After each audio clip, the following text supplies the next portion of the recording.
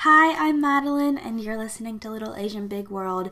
This is my private journal, except it's not really that private anymore because I put it on the internet.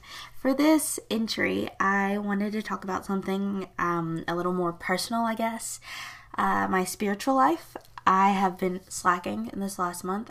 I have not been consistent, and I have been really just in a season, in a little rut, actually, a little rut of lukewarmness, because faith isn't based off of your feelings, and I let my faith be based off of my feelings, and I was not obedient, and I've not been consistent, and just present with God lately in this last month. And even in that, He has shown me a lot of different things and grown me in different ways that you don't even realize until you look back.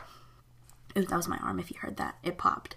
But it's really interesting and just overwhelming to see that He still takes care of me even when I'm not there myself 100%. He's still here. And it's just a great reminder that He's always present. And that's something I've always learned. So I have some of my favorite notes or little things that I've written down from sermons or from my quiet time or from a Wednesday night type deal. But I just wanted to share some of them and kind of open up about what I've learned even in a season of lukewarmness, a little rut of inconsistency, so to speak. So I'll just get started. We are in a constant need of Christ, whether we know it or not. And you see all these people trying to fill their lives with things like people, relationships, status, drugs, alcohol, attention, anything really. But you don't ever really realize what you need until you have it. And I fell back into that same cycle of sinfulness and just kind of looking elsewhere and looking to myself for fulfillment, and that's not right.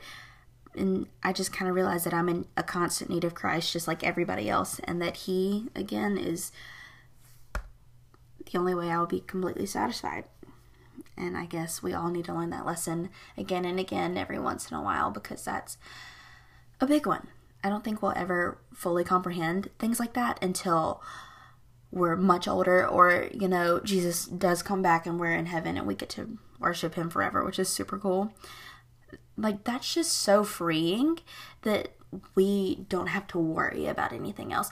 We're sitting in complete peace and love and kindness and goodness and complete, utter perfectness with the one who created us and loves us and desires us every single day, every single moment, even when we're not there, like wanting Him back 100%. That's super crazy to me, because this is just super cliche, but whenever someone does something to me that I don't like, I immediately am just shut down. Like, I don't want to talk to them. I don't want to see them. When I do see them, I get a little passive-aggressive, bitter, snappy, a few words to name. I'm not a patient person. I am very angry. I've talked to my friends and they were like, yeah, for a long time we didn't think you felt anything but like anger and rage. I was like, honestly, I was going through a rough patch. I see where you could have seen that, because it was really bad. But I think I'm getting a little bit better in holding my temper and being a little more patient. That is not on my own doing, but I just don't ever, listening is love. That's the next thing. You don't ever think of listening and just hearing and being someone that someone can talk to, a friend, colleague, peer, your parents, because every once in a while you just need to sit down and talk and listen. You don't realize that how much that can do for a person and how much they need that release. They don't really realize how much they need that release. And it's really a special thing, and you don't ever think of it as a way to love somebody. He is near always, no matter how far we move. again, going back to it, he's pursuing us constantly. He desires to be with us, which is super crazy because I'm awful. To break it down, I'm super sinful, just like the rest of us. Every single day I do something wrong that I could have done better, or I could have done more Christ-like, and I made a comment, thoughts, actions, whatever. And yet, despite all that, he still loves me and he wants to pursue me every single day, and he does. That's just like mind-boggling to me. I really like that word, boggling. I'm probably going to use that soon in real life and maybe on here some more. But just the more you think about it, you think, why does he want me? Why does he want anybody here? Because people suck. I'm going to be honest. People are not the greatest. We are fallen from sin, but yet he has redeemed us. And that's, I don't know, it's just like super cool. The idea that the creator of the universe and the stars and the galaxies and the planets and all the different things, he called that good, but he called us very good. I don't know. That's just some food for thought. Maybe it's not food for thought for you, but it is for me. What are you going to be remembered by? Give thanks for the bold who love Christ. If you love Christ, you love him openly. That's something I've struggled with, because you don't ever want to be out of place. You don't ever want to be different. You want to fit in. You want to go in the shadows against the wall, and you just want to exist, and you maybe have a little rebellious moment and have a little attention and then move on. But Christians are called to be different, and persecution is promised. And if we aren't openly loving people and openly loving Christ, then we aren't being obedient. And that's something that I, again, have not been good at. I have a quick temper. I snap really easily, and I'm just not the most approachable and loving and openly just caring, I guess. Sweet and nice they're not adjectives, adverbs you would use to describe me. I have never, when you ask people to describe you, those two never come up. And that's something I'm working on. It's just being an approachable person, so then I can go and be more so a vessel and be so much more obedient. And what are you gonna be remembered by? The truly rich are truly wise because they fear the Lord. When you hear this, you hear fear, and you're like, this idea of like this big giant deity, just scary and fire and all this other stuff, and he's just hovering over you with like flames, and I don't know, fire just seems to be a recurring theme in my mind. And you're just sitting there cowering and wanting to die. That's not what that means. It means a reverence, a respect, just like knowing God's place and knowing your place. And it sets the tone for a lot of things. It opens a lot of doors for you, and lots of realizations once you realize how holy he is. But yet, again, this mind-boggling to me. I think I've mentioned this like 12 times, and I will not stop mentioning it, because he is so holy and good and merciful and gracious that he continues to want me and you, and he wants to live in us, in our hearts, and he wants to make us better and not just leave us high and dry on the side of the road. True knowledge and wisdom are unlike and against our human nature. So true knowledge and wisdom come from Christ and Christ alone. And everything that the Bible preaches goes against just about everything we are told to be from the world. From the world, we are told how to look, what to do, how to speak, who to hang out with, who to not hang out with, how to treat other people, how to treat yourself, how to put yourself above others, how to, but at the same time belittle yourself, how to, I don't know, just do every single thing in your life, how to think, how to speak, how to act, how to just exist and not actually live. And that's not what it's, every single thing is opposing what Christ tells us to be. He tells us to be good and patient and humble and loving and kind towards others, and put Christ before ourselves, and to deny ourselves, and that our old self is dead and in him we are new, and in him we are resurrected, and we are redeemed. That's not what the world preaches. The world preaches that you are good enough, but you're not good enough only if you look a certain way, only if you act a certain way, only if you hang around a certain people, only if you have a certain amount of achievements, only if your parents are X, Y, and Z. That's not what we want to fit in, but we are again called to be different, and it's okay to be different. It's okay to be different in Christ. Next little note. Hope is blind and powerful. Hope is complete trust in something you cannot see. What do you have hope in? Is it like a relationship? Is it hope that he will continue to grow you and redeem you and test you? I heard, this is kind of like off topic, but it came into my mind. I was listening to Sadie Robertson's podcast, and she had this girl come on, and she was like, I consider my walk with Christ a dance because I am imperfect, and in my growth I'm going to stumble because I'm human. And when you dance, you go to the front and then you go to the side, and it's not the same amount of steps every time, and you go back and forth and to the side and up to the front, and you spin and you do all these things. It's like a dance with Christ, and you have complete reliance on him because you have this picture of a father and a daughter, or a father and a son, and you're dancing in the kitchen, but the child is standing on the father's feet in complete reliance of the father to move them in his strength alone. And that was that was so cool for me to hear about, to kind of put it in that perspective, because when you think about growth, it's always go, go, go. And yes, of course, you want to grow, but also it was important for me to acknowledge that I'm human and that I'm going to stumble, but he'll pick me back up, and he will continue growing me and moving me and doing all these different things, and he'll do the same for you. And so that was really cool. I really liked that. Don't fear your persecutors. We are promised persecution so many times in the Bible, and we still act surprised. The God of the universe was persecuted. He was crucified on a cross, and we are still shocked that we face any kind of obstacle. What makes us so entitled that we're better than Yahweh? I am. Elohim.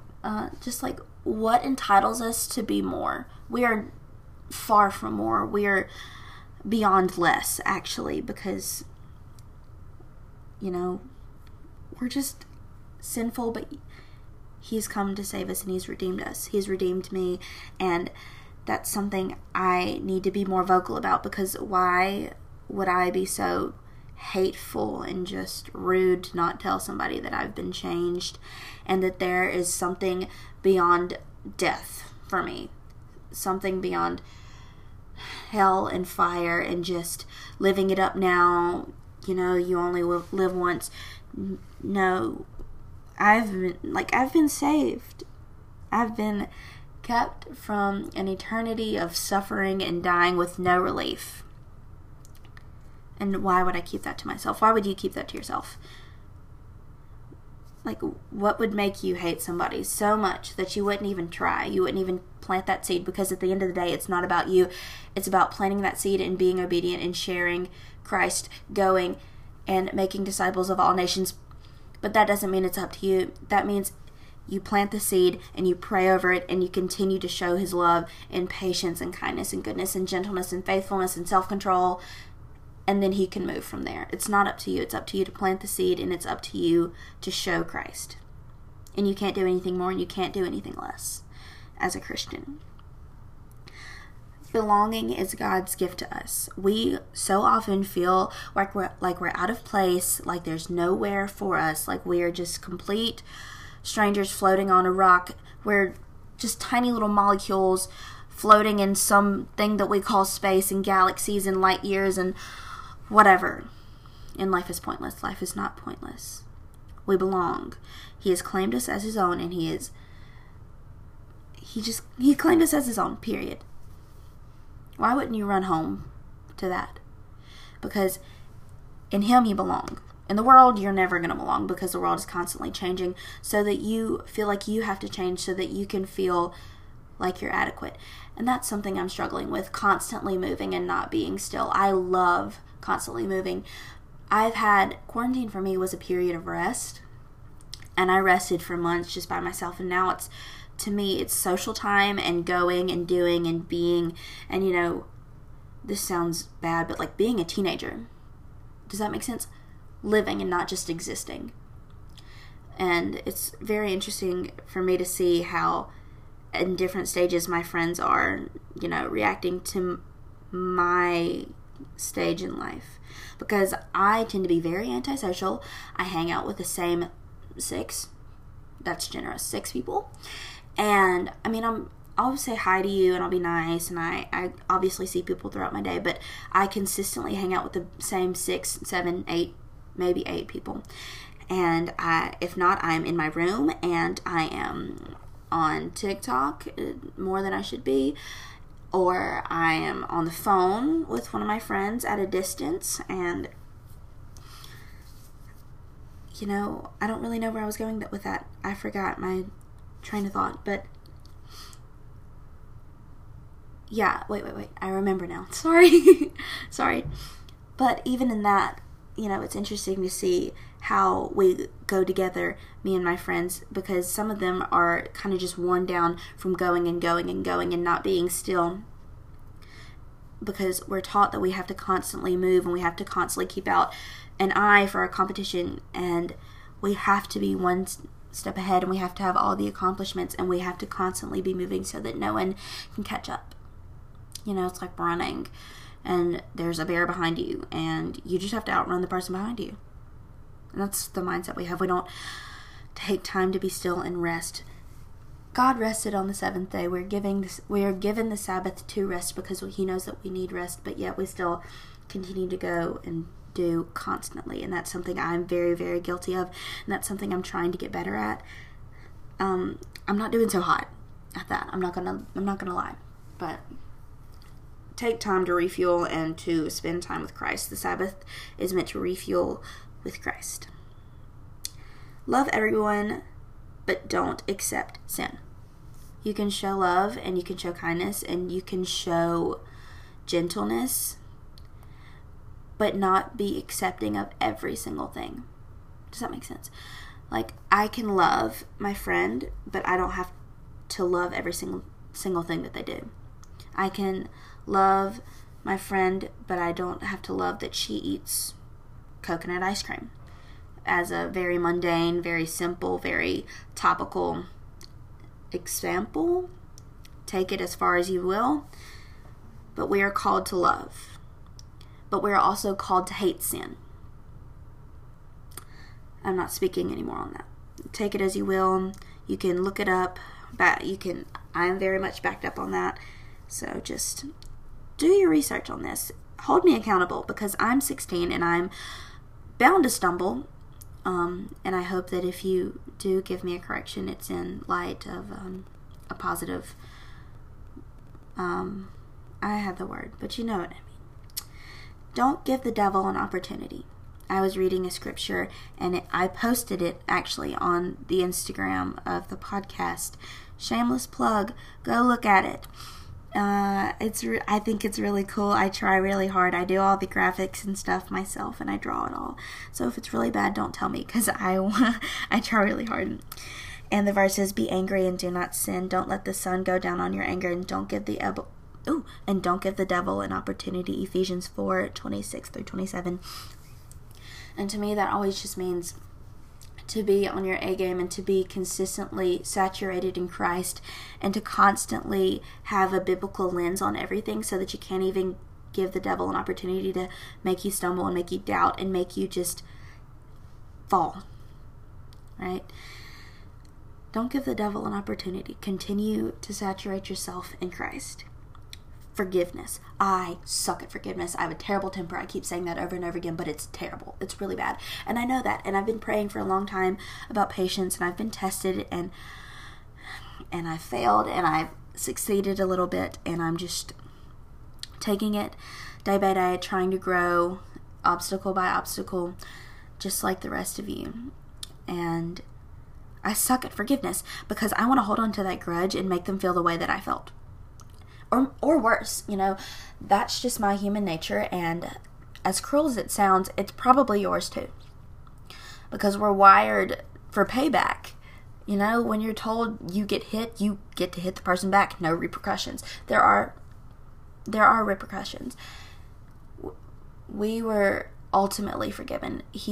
Christ, bore our sins. He became our sin for no price at all to us, except for no, it's not even a price. We just are called to follow him.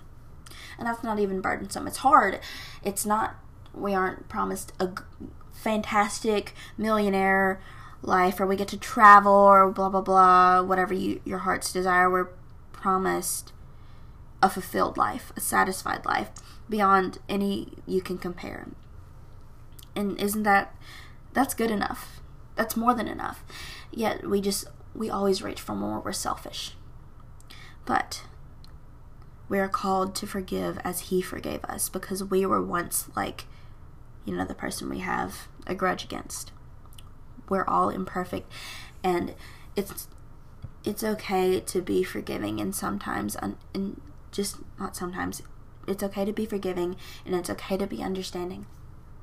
And I'm trying my best to take a breath and take a minute and realize what I'm doing and think and put that biblical lens on. But again, day by day, I'm trying to grow. Examine your prayers. Okay, so what are your prayers like? Are they just, God, please give me this, or please do this for me, like, please, and then I'll love you forever? All these empty promises, just treating God like a genie. What are you praying to him? Because prayer is a conversation between two people, right? Two things that talk back. And you're talking to the God of the universe, again, who died for you, pursues you every single day. He also is all powerful. He created every single thing, and he knows every single thing about you, about creation, about your mom, your grandmother, your stepdad, whatever. How are you talking to him? Realize that he is holy beyond compare, and realize that who you're speaking to, speak in reverence, because fear of the Lord is healthy. That's it. No, tenderness isn't a weakness. I suck at this, and which is probably why God brought it to my attention. Tenderness is not a weakness. I always want to be the strongest and the most prepared and the most whatever for my friends and myself and my family. I don't ever want to struggle or stumble or have any sort of vulnerability or be tender towards myself, which is a really big thing. Because if you can't be tender towards yourself and realize that you're going to fail and you need to get back up, then you're not going to do that for anybody else. It's a direct reflection of how you treat yourself, and how you see yourself is, how you treat other people. And I tend to be very, very harsh. I am often described as brutally honest and very blunt. And I'm just trying my hardest and still failing, still maybe every once in a while taking a step forward or to the side, dancing in the kitchen. I love that visual because he is holy and he is good, but he's also personal. He's a personal God. And tenderness is not a weakness. I need to make a mantra out of that or something, or write this on my mirror. And this is the last one. Humility is the soil, the gateway of virtue. Actually, it's not the last one. That was a lie. But it's the last one that I came up with, that he directly told me. Humility is the soil, the gateway of virtue. Humbleness. I forget to be humble. I catch myself and I'm braggy because I'm proud of myself. Pride is not a virtue. Because pride gets in the way, because we are to deny ourselves and deny everything that we are and that we do, say, think, whatever, and to find ourselves in Christ. Simple. Humility is the soil, the gateway virtue. And I'm recording this on a Thursday. I'm sorry I'm a little late. But last Wednesday, my youth minister, he spoke on identity, and that really hit home because to me it's very relevant in my life and relevant to the people around me. And he spoke on Daniel 1:1-7, and these are just some of the notes. Okay, so secular life. This is something that was just very interesting to me. I thought is so very glamorized. We're told what to be. I'm going back to that. I just wanted to talk on it. You might find this boring. I find it really interesting. Secular life is so glamorized. And if you read the Percy Jackson series or any type of Rick Riordan in that type genre, from Rick Riordan specifically, I don't know how to say his last name. I've never known how to say his last name. There's this thing called the mist, and it's put over the eyes of the normal people. And so all these extravagant, mythological, out of the blue things were seemingly humorous and everyday. So like there would be this huge cyclops, and they're having this giant battle, but the mist covers it to, your normal person's eye, and they just see, someone, their dog is acting up, and that really just reminded me of this glamorized secular life, because once we put on this, we go past, quote unquote, the mist, and we look past all the glamour, we see how awful and truly what's going on, and all of the horribleness beyond the propaganda of the goodness of a secular life. That was really interesting to me. It was a very good comparison. It really just kind of gave a good visual to me. Maybe not to you, but it did to me. We have the pressure to compromise. We have pressure to change our thinking. Whose lens are you using? Are you using a biblical lens? Are you using a realistic lens? Are you using, a secular lens, a worldly lens? We have pressure to change our living. Our living is how we show Christ. But how are your actions and what are they showing? We can't compromise our holiness to fit in. We are the temple. And the things that we put in, they have an effect on what comes out. That goes for every single thing. Everything we see, we hear, we say, we think, everything that we physically put in our bodies, we drink and eat. How much we do, that has an effect on us. And we can't compromise our holiness to fit in. We are the body of Christ. End of discussion. And, the world throws this identity confusion at us. Who are you when your temporary identification is stripped from you? Who are you when, it's not football season anymore? Who are you when it's not cheer season? Who are you when the musical is over? Who are you when you're out of the spotlight? Who are you when you're all alone with yourself? That's scary. Who are you when you're with your thoughts by yourself and you're not busying yourself up and so you can actually look at yourself and you hate it? I hate it. I don't like looking at myself. Let me be honest. But it's so amazing because he is still good. I keep saying that over and over again because once you realize what that means, that he is good even when I'm not, it is like, it's so simple and cliche, but he is good and I am not. So think on it, ponder. And something I want to challenge you with is you're led, and then what? So you're led to Christ and you make this change, right? What do? Where is your identity found? Are you still in the season of lukewarmness? Are you still going out? Because just because he's forgiven you doesn't mean that you can continue openly and frequently and just sinning without a care in the world, because you're called to hate sin. You're called to completely run away from it and run towards love and goodness and faithfulness and self-control, all the fruit of the Spirit. So, where does your identity run to once you are saved? And right now, even if you're not saved, where is your identity? Because let me be honest, you can't love yourself until you love Christ, and you can't love anybody else until you love Christ, and you can't love, period, if you don't know Christ, because Christ is love. And that's what makes the world go round. So, yeah, that's what I'm learning. And it may not be like super interesting to you, but it's something I wanted to share. And maybe, you picked something up, maybe you didn't, but I'm glad you're here and you're listening and you made it this far. Thank you so much for listening. It means the absolute world to me.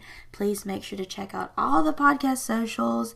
They're all in the description. And if you like what you hear, leave a review or a rating. I love you all, and you'll be hearing from me soon.